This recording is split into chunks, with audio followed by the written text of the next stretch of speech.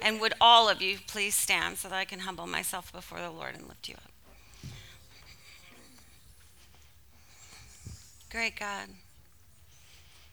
Abba, Jesus cried, Daddy, when he was on the cross. And today your daughters cry, Daddy. We know that you see us. This life is so impermanent. The word says that man is but a mist. His days are like a fleeting shadow. That we are a fragrance. And we can either be a beautiful perfume or a stench. Lord Jesus, your daughters are gathering today because we want to be a fragrance and not a stench. Because we know that our life is but a mist. We are here one day and gone the next. But you have called us to this moment, this generation, these daughters who are here today. You have given each older women in the room an assignment to teach and train the younger, to honor God, to love their husbands, to care for their children, to be the keepers of their home and the guardians at the gates, to stand beside mankind and to take that calling seriously this morning. And we ask, Father, will you please speak? Can I just step aside and can you have a meeting with your daughters? Thank you, Jesus, for the precious blood. Because it is only by the blood that we enter through the curtain and we get to meet you face to face. It is only by the blood that we are forgiven. It is only by the blood that we are made clean and holy, because we're not holy. We're not worthy. But we worship a God who is holy and who is worthy and is contending on behalf of the children of this generation. And we are your EZER warriors, and we are standing on the front lines, and we are ready to go to war for you.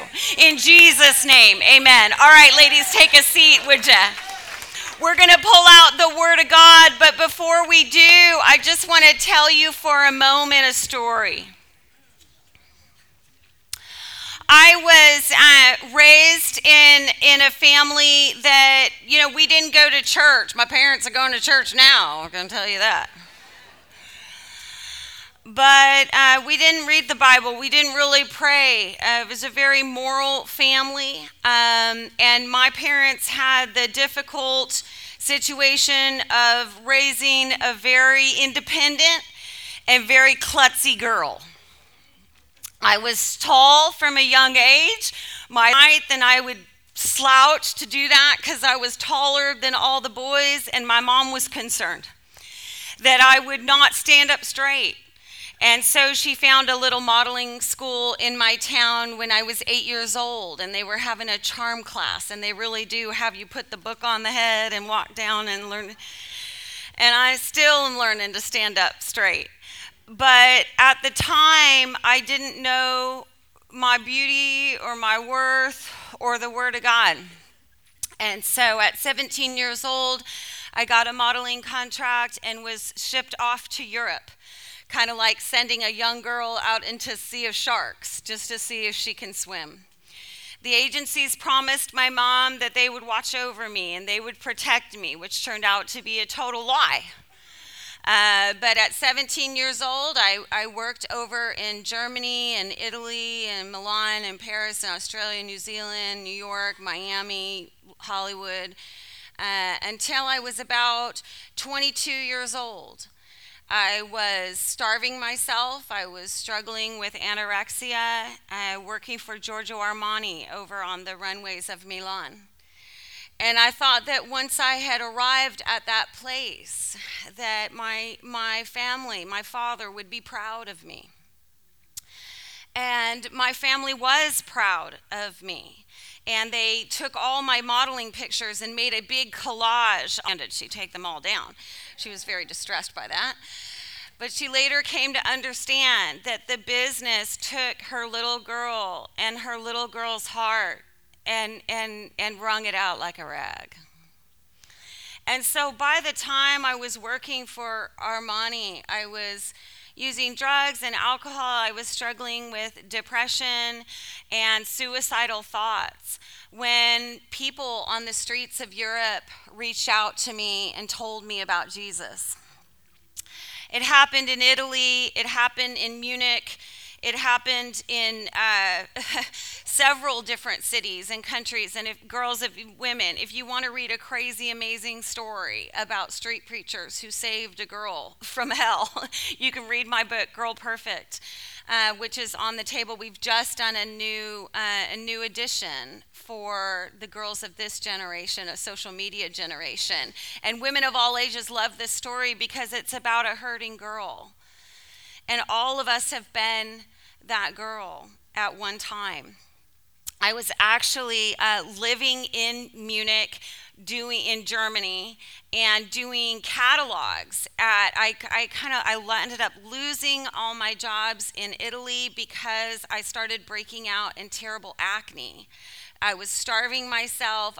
My hair was falling out. I had dark circles under my eyes. I had all kinds of digestive problems, and I began not looking like the girl in my pictures. And so they would shame me for that on the job, and they would, criticize my pimples or my bruises, or that I was too skeletal for one and not skinny enough for the other. And so I ended up losing my jobs in Italy because of my outward appearance, and I moved to Germany because basically girls can do cheap catalogs for good money. And I thought, well, you know what? I may not end up with the runway anymore. I've done that. Maybe I'll just make money and make as much money as I possibly can in this business before I get the out, and so in Germany, I was actually walking down the street on the way to a job when this silver-haired gentleman just stopped me in the middle of the street in Munich. And he was one of a whole series of people who literally stopped me in the street. But this man was older gentleman with these bright blue eyes, and he looked like he was literally out of time. He was wearing knickers and something that looked like a German waistcoat. He had a bicycle, a black bicycle behind him. And when he stopped me in the street, I immediately said, "Oh, no sprechen Sie Deutsch," because I had been grabbed in the street, followed in the street, drugged by photographers, pursued, you name it, it had happened, spit on. It had all happened. And so when this man first stopped me on the street, I said, "Oh, no sprechen Sie Deutsch," which is really sad because that's not even how you say I don't speak German, but that's the best I could do. "No sprechen Sie Deutsch." And he says, "Oh, parlez français?" And I said, "Hablas español?" And he's like, "Parlez russo? Do you speak Russian?" I'm like, and finally he goes, "My dear, what are you doing here?" He said to me, and I never told people that I was modeling in Europe because I knew that I was selling my soul. I knew that for a price. But I wanted that money, and I wanted that travel, and I wanted that glamour. I wanted the story of the girl who was a small town in California and went off to Europe and made her dreams come true. I wanted that image. But I never really told people that's what I was doing here, so I felt immediately ashamed. And he says, "Are you traveling here? Are you studying here?" And I'm like, no. And then he sees I'm holding my portfolio, and he says, "Oh, no, my dear, you are not modeling here, are you?" And I said, "Yes, I am." And he says, "And they have hurt you, haven't they?" Now, I had just been through a terrible experience with photographers in Italy that literally made me want to die. So when he said to me, "They have hurt you, haven't they?" I immediately tears just kind of rushed to my eyes. Who is this strange dude on the side of the road with these bright blue eyes and this black bicycle? And I said, well, yeah. And he said, where are you going right now? I said, I'm going to a casting. He says, what's that? I said, I'm going to show the guy my pictures. He decides if he wants to hire me. He said, you go to them so they can use you like you are a piece of furniture? This is disgusting. Go home. I'm very stubborn. I'm going to make money, girl. Are you kidding me? I'm going to travel. I'm going to see Europe. I have plans. He says, you want to see something? Fine. Go to Zugspitze. It's the highest mountain in all of Munich. But then go home. And I said, well, I can't do that. And he said, my dear, you cannot sell beauty. You cannot sell your face. Turn around now. Go back the way that you came. Never again will you go to them for money, but someday many will come to you to hear what you have to say. And he took my shoulders and he patted me on my way. First thing I did is I went to a kiosk and bought myself some Snickers bars, some burgers, and some fries. I was like, I'm just saying. I mean, last night we were eating chicken and fries at like 11 o'clock. I was like, if I'm not modeling, I'm eating. And I will have a burger later. I took my modeling portfolios and put them in a suitcase, and some people on the streets, like I said, it's all in the story of Girl Perfect, but some people on the streets of Munich had given me a Bible, and I took that Good News Bible, and I went and fasted and prayed, and I went to Zugspitze, the highest mountain in all of Munich. I didn't get all the way to the top, you know what I mean? It's winter in Germany, and I was very skinny and cold. But I got to a plateau. I feel like right now maybe someone in this room is at a plateau. Is at a place where you have to make a choice. Are you going to keep living the way that you're living? Or are you going to give Jesus a chance? And as I began to read the word for the very first time, I began to see who he was. It's interesting that in Germany, in the forests of Germany, there are crosses nailed to the trees. And on every bend of that trail to that plateau, I saw him. Nailed, wooden crosses nailed to the trees. Boom. Boom. Boom. Let me show you what beauty is. Let me show you what love looks like. You want success. You want happiness. You want riches. You want wisdom. You want wealth. You want freedom. It's on the cross. And I laid down in the snow on this plateau, and I thought to myself, we did not have cell phones, okay? Don't even think anyone could track me. Never. Nobody could ever track me. But he was tracking me, you know what I mean? He was following me. And I laid down in the snow, and I remember thinking, I was hungry, and I was tired, and I was sick, and I put so many substances in my body, and I thought I could just die right here. Nobody even knows where I am. My mother doesn't even know where I am. Just fall asleep in the snow. Or I could give Jesus a chance. I feel like there's somebody in this room today that needs to give Jesus a chance. And so we're going to do some business real quick. Can you guys just close your eyes with me? Father God, I remember that day when I opened the window of my heart and I said, okay, I can also believe that maybe you see me. And maybe you know my pain. And maybe you know my story. And maybe you know the things that I've done to harm myself and the things that people did to harm me. And if there is anyone in this room who feels that way and is wondering, does God see me? Does he know me? Does he forgive me? Does he even want me? The answer to that question is yes. And so, ladies, if there is anybody in this room that has not given Christ a chance and has not asked God to come into the window of your heart and sweep it clean and make you new, I pray that you would raise your hand and look at me. And so, ladies, with your eyes closed, if there is anybody in this room that needs to make Christ your Lord, will you just look at me? I see you. I said, just look at me, because it's okay. It's okay. I didn't know anything about Scripture. I just knew I'd been hurt. I see you. I see you. You're brave. And so right now, anybody else, you can just look at me in the eyes. You don't even have to raise your hand. You can just look at me in the eyes if you want to ask Christ to come into your heart. Thank you.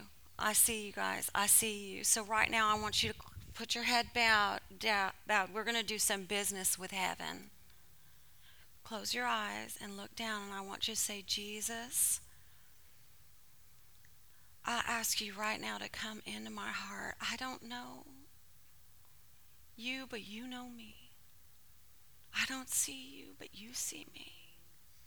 And I pray that right now that you would give me your Spirit and forgive me of my sin. And I'm going to give you a chance and make you my Lord and Savior.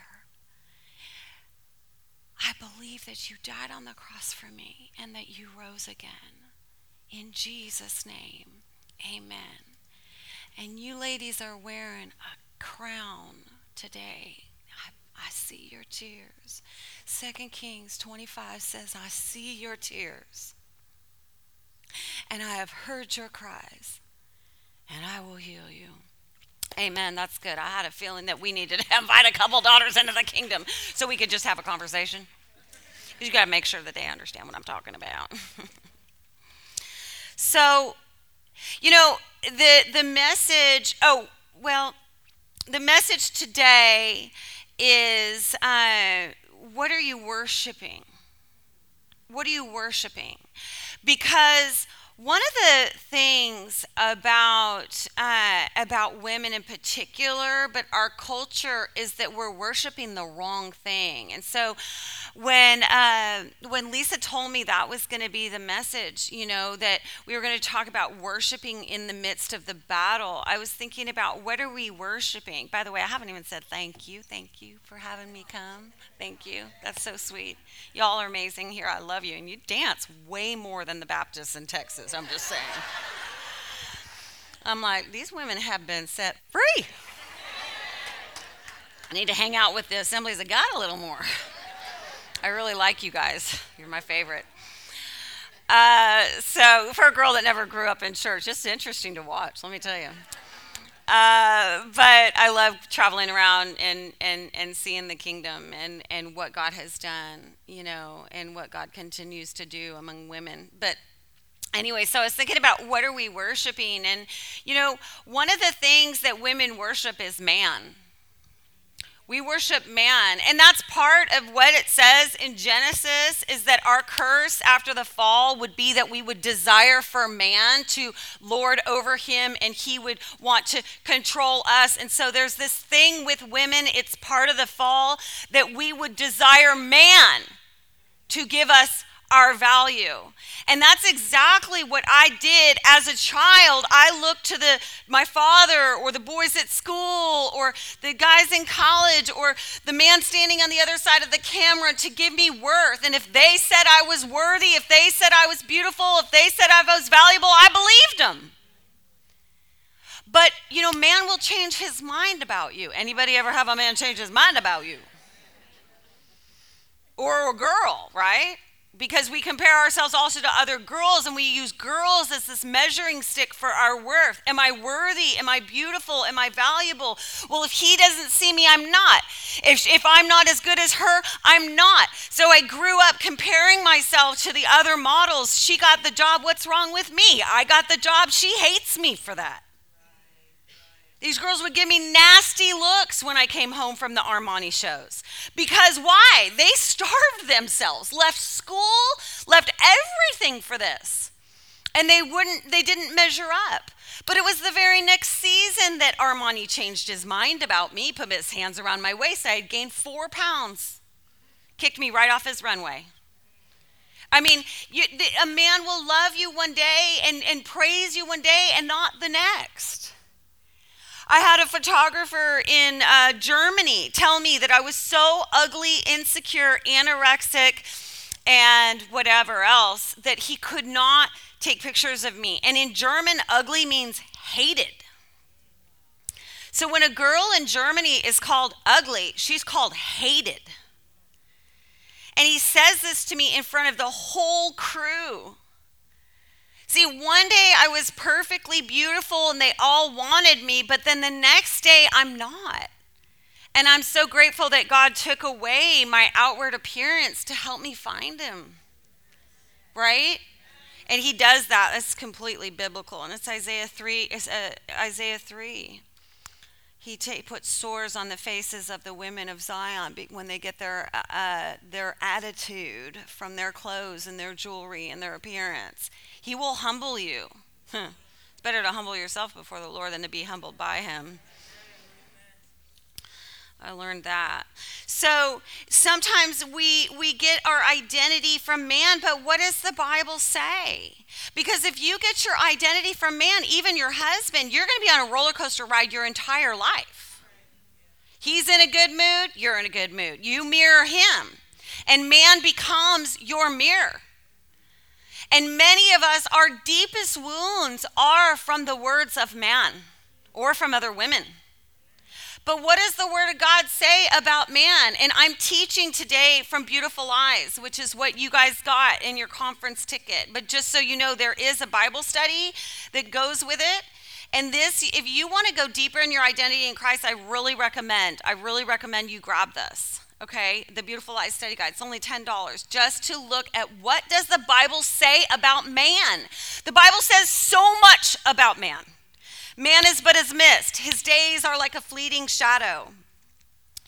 It says here in the Psalms, it says, do not put your trust in princes, in mortal men who cannot save. When their spirits depart, they return to the ground, and on that day their very plans come to nothing.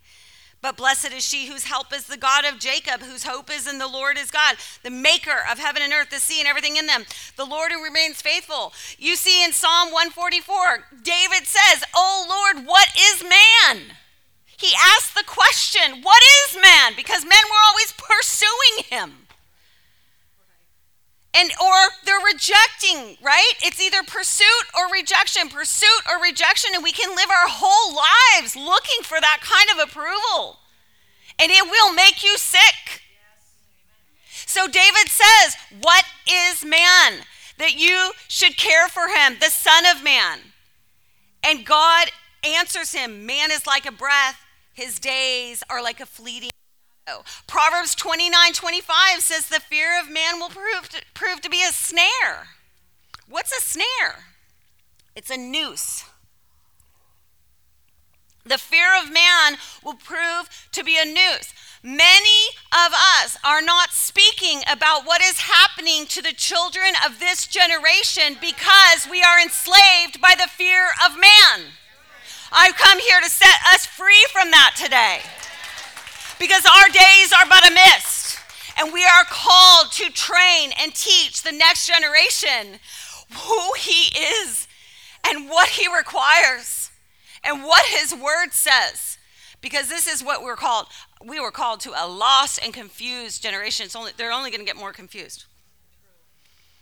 And it's going to take us. The fear of man will be a noose, a snare. It'll always hold you back. It will catch your feet in a net where you cannot move forward in who God calls you to be. But what happens when you turn away from the fear of man and you look to God?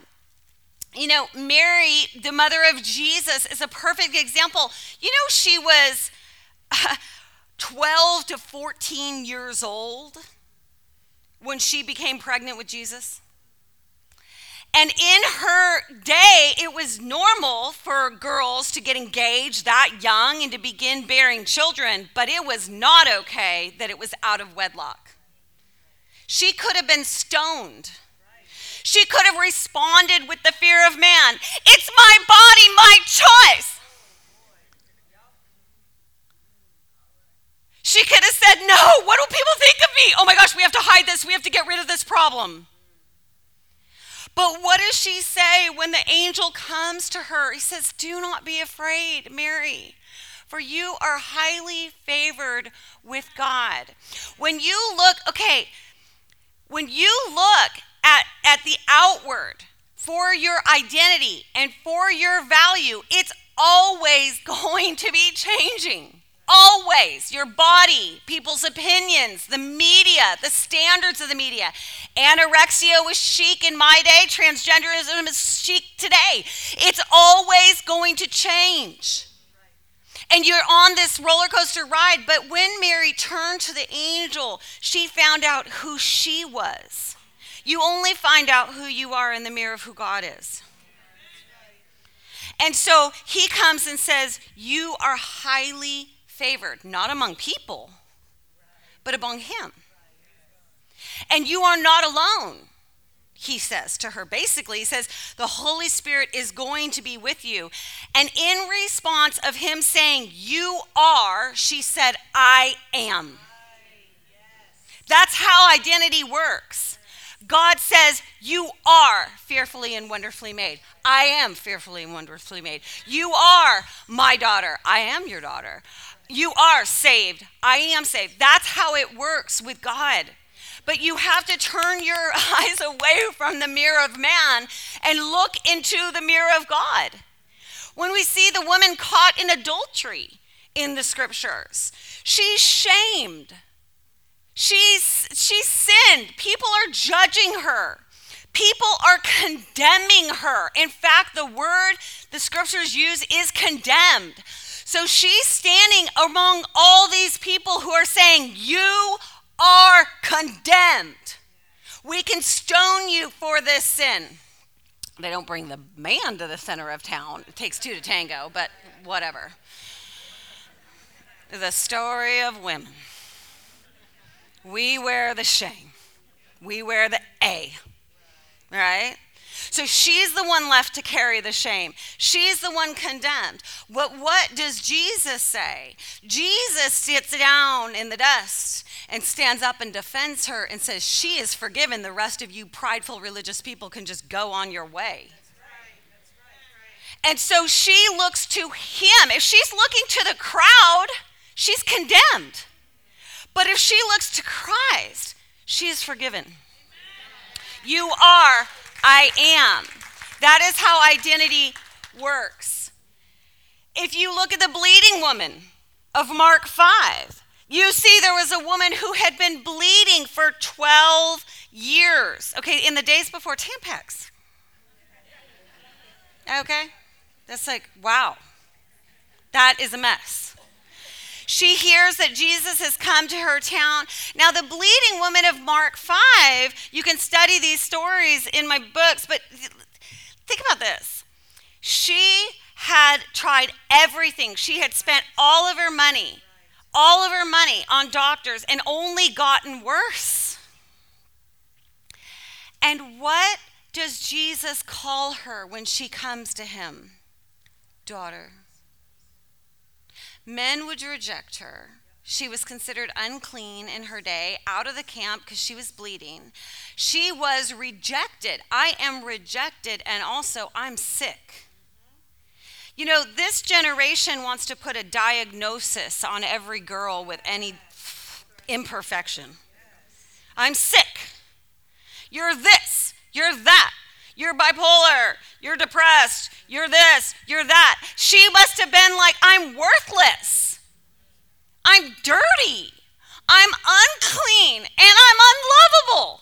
And no one's going to touch me. And no one's going to love me in this way. And what is Jesus when she looks away and she pushes through the crowd? She stops looking to the crowd. She stops looking to the doctors. And she starts looking for the healer. And he says, she's looking now to the healer. And he says, healed. You're healed. You're well. So when you look to the crowd, you're going to get a lot of diagnosis. But when you look to the healer, you're going to find out you can be well. Are you kidding me? You can be well? In a generation where they're medicating every single kid. What does the Bible say about that? It says in Revelations, the whole world will be deceived by the pharmacia, by the pharmaceuticals. The whole world will be deceived by the drugs, by the hormones, by the pills. The Bible says the whole world will be deceived by the pharmacia. The Bible says, which is witchcraft. Seriously. And so what are we doing with these daughters who are bleeding inside, who are hurting inside, and giving them these titles? When if they only understood that they have a great physician, that they have a healer, and they don't have to make agreements with all of that. You don't have to make agreements with all of that. You have an ability to be set free, but really by Jesus alone. And then let him lead you from there. But you have to stop looking to the crowd. And maybe even the people, maybe even the doctors, at times, there's nothing against doctors, we all love our doctors sometimes, but they're not always right. He is the healer. And he is the one with the power to heal the bleeding and the rejection and the suffering. You know, in the story of the bleeding woman of Mark 5, it says that she had been suffering for many years. You know that word suffering means scourged. She'd been whipped in the soul. It is the same word the Bible says that Jesus experienced on the cross, scourging of the soul. That he took the penalty for every woman who had been blamed and shamed. He absorbed all of our sin on that cross. What a good and awesome God. The sinful woman who comes to him and anoints him before his burial. Everybody's judging her. She's judged. They call her sinful. Jesus calls her loved. He calls her forgiven. You always find out who you are in the mirror of who he is. And then there are great men like the man on the street, you know, who turned me around, who turned my feet all around, and showed me the way to the Father. And those are the kind of men that you need to surround yourself with. The ones who gently turn your face away from them as your mirror and turn your face to the Father who calls you daughter. Who calls you daughter. The word daughter in the Hebrew means one who would continue the family line. It's a high calling. It's a high calling. If women are not worshiping man, they're worshiping themselves. They're worshiping the mirror. And this is on steroids with TikTok and Instagram. Worship me, look at me, like me. Isn't that like, are we aware that Ezekiel 38 says that Satan himself wanted to be worshiped, that he was the model of perfection, perfect in beauty? That's what the Bible says about Satan. That he wanted everyone to look at him. He was supposed to guard the throne. He wanted to be the one on the throne. He wanted to be the one. Look at me. Look at how great I am. Look at how beautiful I am. Look at how talented I am. Look, I have this musical talent. The Bible teaches that he was rich in wisdom and gifts and talents and beauty and wealth and all of these things. But the pride of his heart he became proud, like I did, on the account of his beauty. And so God reduced him to ashes on the ground. So we're going to crush his feet. We're going to crush him under our feet. We're going to get to that later. But the truth is, the God of this age, the scriptures teach, he is the prince of this world. And he is teaching girls and women to be just obsessed with the mirror. Right? It's like Snow White, you know, and her mother, the slave in the mirror.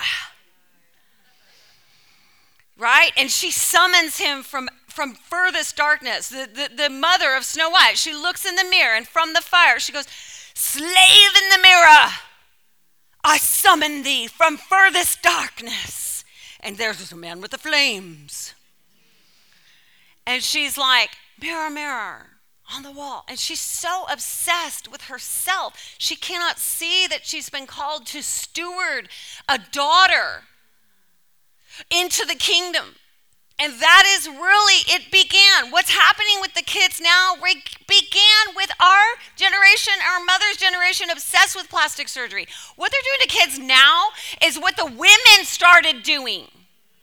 The women started saying, "I'm not enough the way that you made me."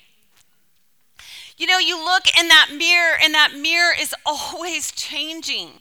Even when I lived with the girls from the modeling industry, Vogue cover models, Calvin Klein. I lived with a Calvin Klein model.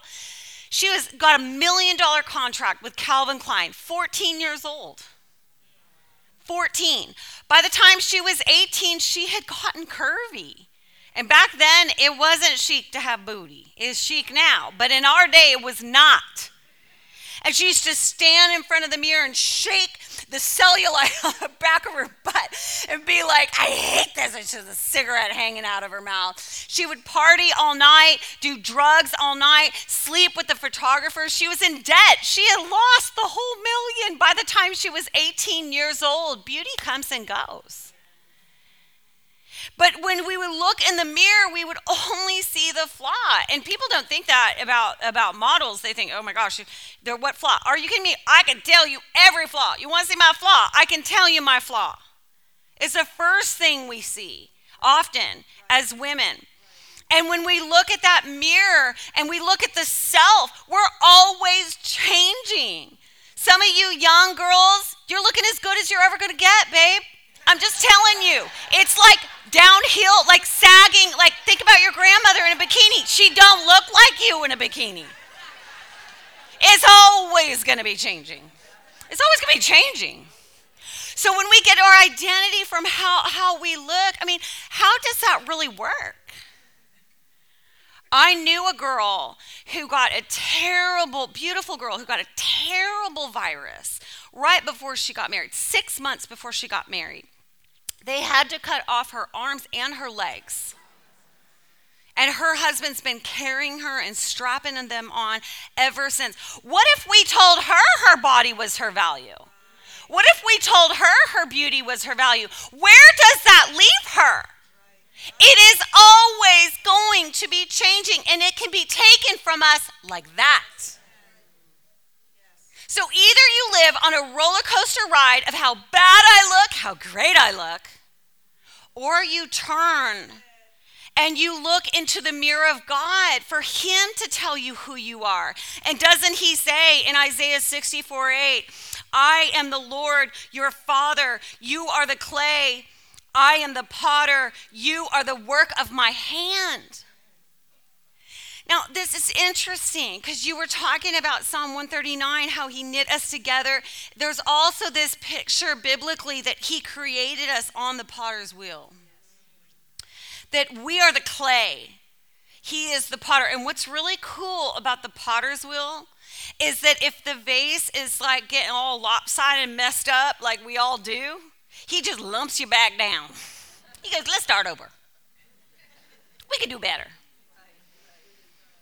And so he lumps you all back down. You're just a lump of clay. And then he begins to spin you on the potter's wheel. And he begins to give you those, to help you see that on the inside, you have these gifts. And you have these talents. And you have these abilities. And they are gifts from God. You can't see that in a mirror. And he begins to carve inside of you the things that man cannot see. 1 Samuel 16:7 says, "Man looks at the outward appearance, but God sees the heart." And so he deposits so much inside of your heart if you would only allow him to be the one to fill that pot. We go to money to fill the pot. We go to men to fill the pot. We go to Instagram to fill the pot. We go to followers to fill the pot. We go to go back to money again. We go back to men again. We go back to people's opinions again. We go back to the mirror.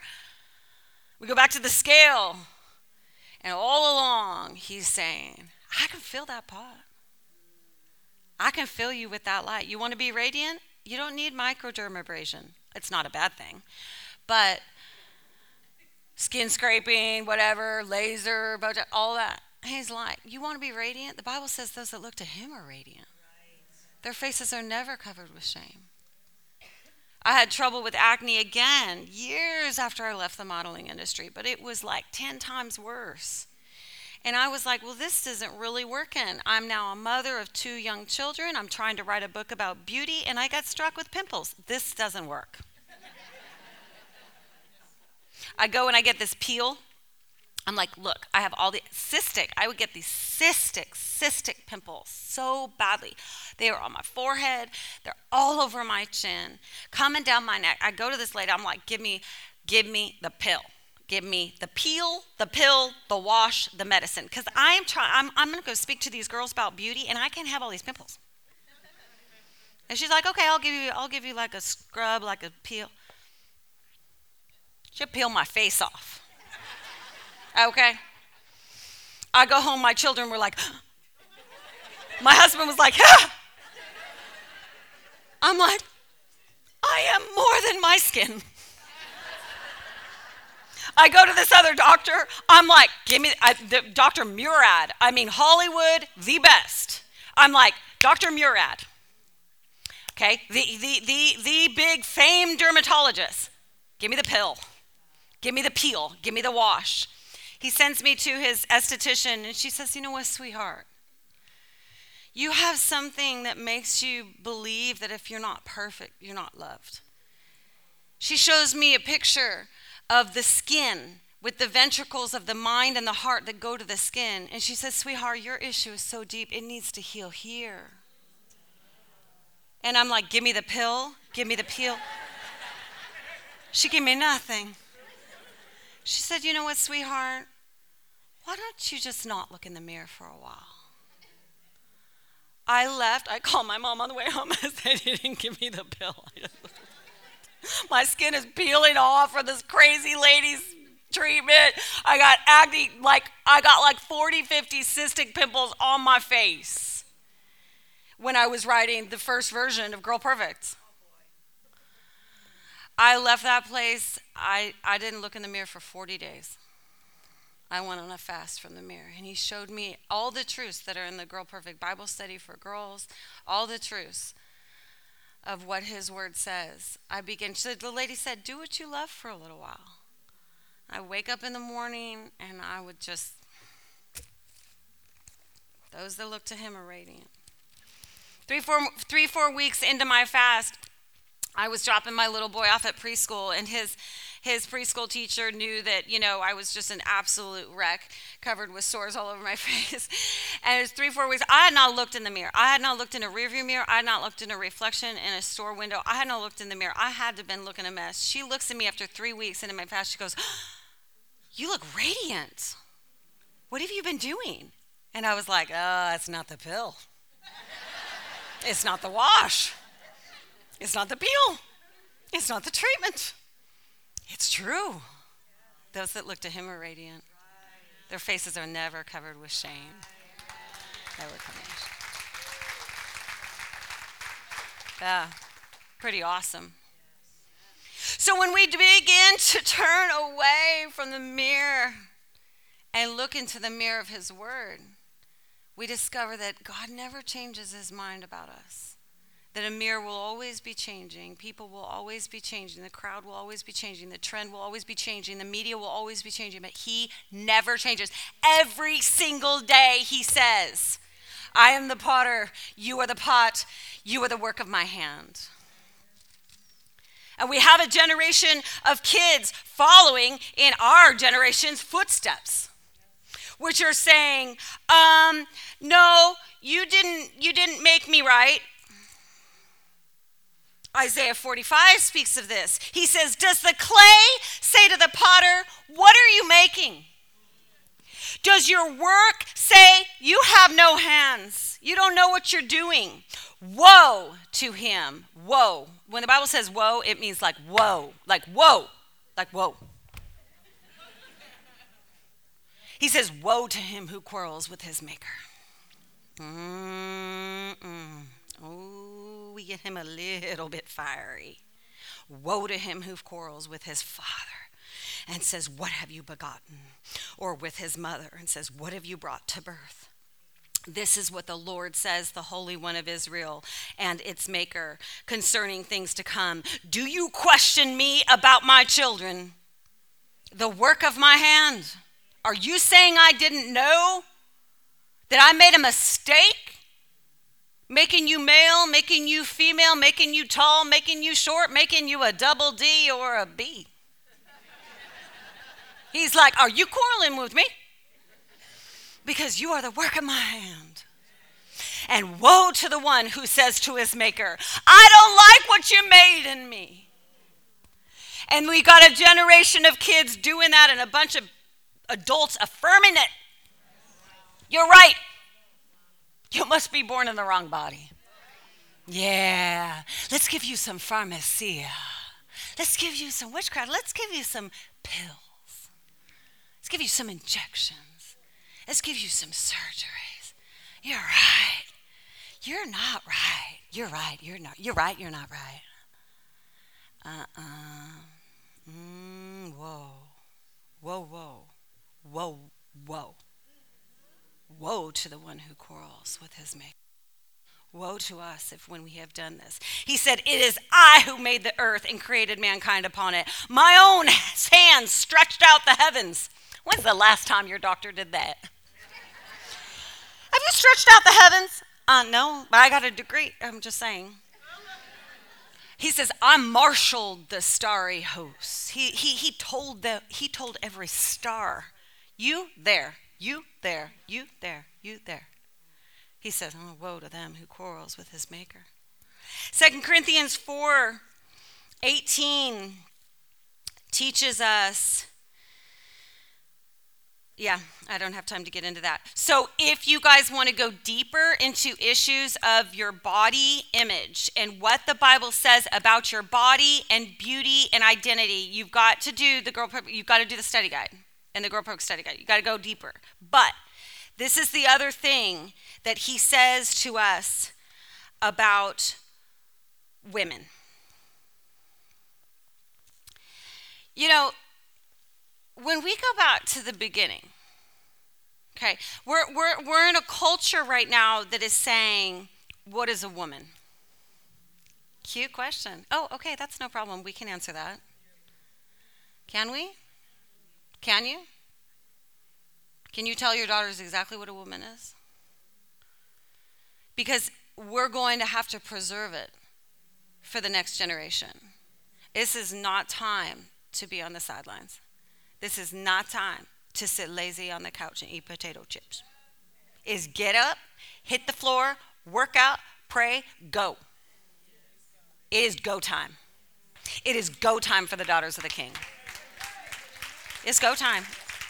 You too, Grandma. I don't care if it's in a wheelchair. You get up, you go. I am telling you, we need your wisdom. We need what you have. We need what you have. So when God, began to, okay, so we were talking about worshiping man, worshiping, okay, I know where I'm going. Okay, sorry. When God tells me to skip a bunch of things, I just have to catch up. Okay, all right. So when we turn and we begin to worship him instead of what the culture is saying, and he tells us who we are, what does he say a woman really is? What does he say in his word? Well, first of all, we know from Genesis that from the very beginning, God created man, male and female, in his image. He created them in his image and in his likeness. We know from the very beginning, Genesis 1:1, God, which uses, by the way, is a masculine term, okay? God created. The Spirit is a feminine term in the original Hebrew. God, masculine. Spirit, feminine. God created, the spirit hovers. That's us. We hover. We move. We move. God created, man, build, woman, fill with life. So from the beginning, God created, the Spirit hovered, the Word of God was there. God, the Holy Spirit, Jesus is there from the very beginning. And then he says, we will create them in our likeness. In our likeness. So the only they is that they. That is the they. That was God, Jesus, and the Holy Spirit. That's why the enemy's trying to take that pronoun. He is the they. So God, Jesus, and the Holy Spirit create us, male and female, in his likeness. To do what? To reflect him. Then we see in Genesis 2 that God gives Adam, mankind, a command. And this is where we're going to close. When God gave Adam a command, what did he say to him? It's not good for you to be alone. You're going to need someone to help you in a way that you cannot help yourself. Okay, this helper suitable thing that they've got here, let me just tell you. If you look at the original, the first translation of the Old Testament, it says a vital helper who is as strong as him, similar to him, like him. So when God created Adam and he gave him a command, look, eat from the abundance. Eat from the abundance. Or there's this other tree and I'm going to give you a choice, but don't eat from that tree. Immediately, that's when the creation of woman came. He said, you know what? You can't go it alone. It's not good for an alcoholic to be alone. It's not good for an addict to be alone. It's not good for a depressed girl to be alone. It's not good for a man to be alone. We are not created to be alone. Even the Proverbs say that a fool isolates himself. Isolation, look at what it's done. It's not good for men to be alone. No. And so he creates woman. And he says, looks at all the animals, and he says, the problem here, Houston, we got a problem. This is the first problem in the garden. It's like, there's not one like him to help him, to protect him, to shield him, to guide him, to befriend him, to be side by side and face to face. And he says, so there's no helper suitable. It's called an EZER KENEGDO. That is the original word, and that is really the word that Scripture should just tell us. Because if you look at what an EZER is, when he says it's not good for a helper suitable for a man to be alone, he says he needs an EZER KENEGDO. What does those words mean in the Hebrew? What is a woman? In the Bible, the word EZER is used 22 times, and almost every single time, I think it's 19 out of 22 times, it is used in a sense of a warrior. A warrior. When the Psalms say, I look to the hills, where does my help come from? The Lord is my helper. That is the same word God uses to create woman. He's going to need an EZER. The Bible teaches us that we cry out for help. We cry out for the EZER. It is a warrior. It is a warrior spirit that will war on his behalf, that will contend on the behalf of mankind, that was created from his side. God created man from the soil to work the earth. He created us from mankind to serve mankind, to help him, to shield him like a rib would shield a heart, like a rib would shield the internal delicate organs. What is a woman? She is an EZER warrior. She is one who will help the man and help her friends and help the children. It will help humanity. We were created to shield humanity from the lies of the enemy. Bless Eve. She fell down on the job.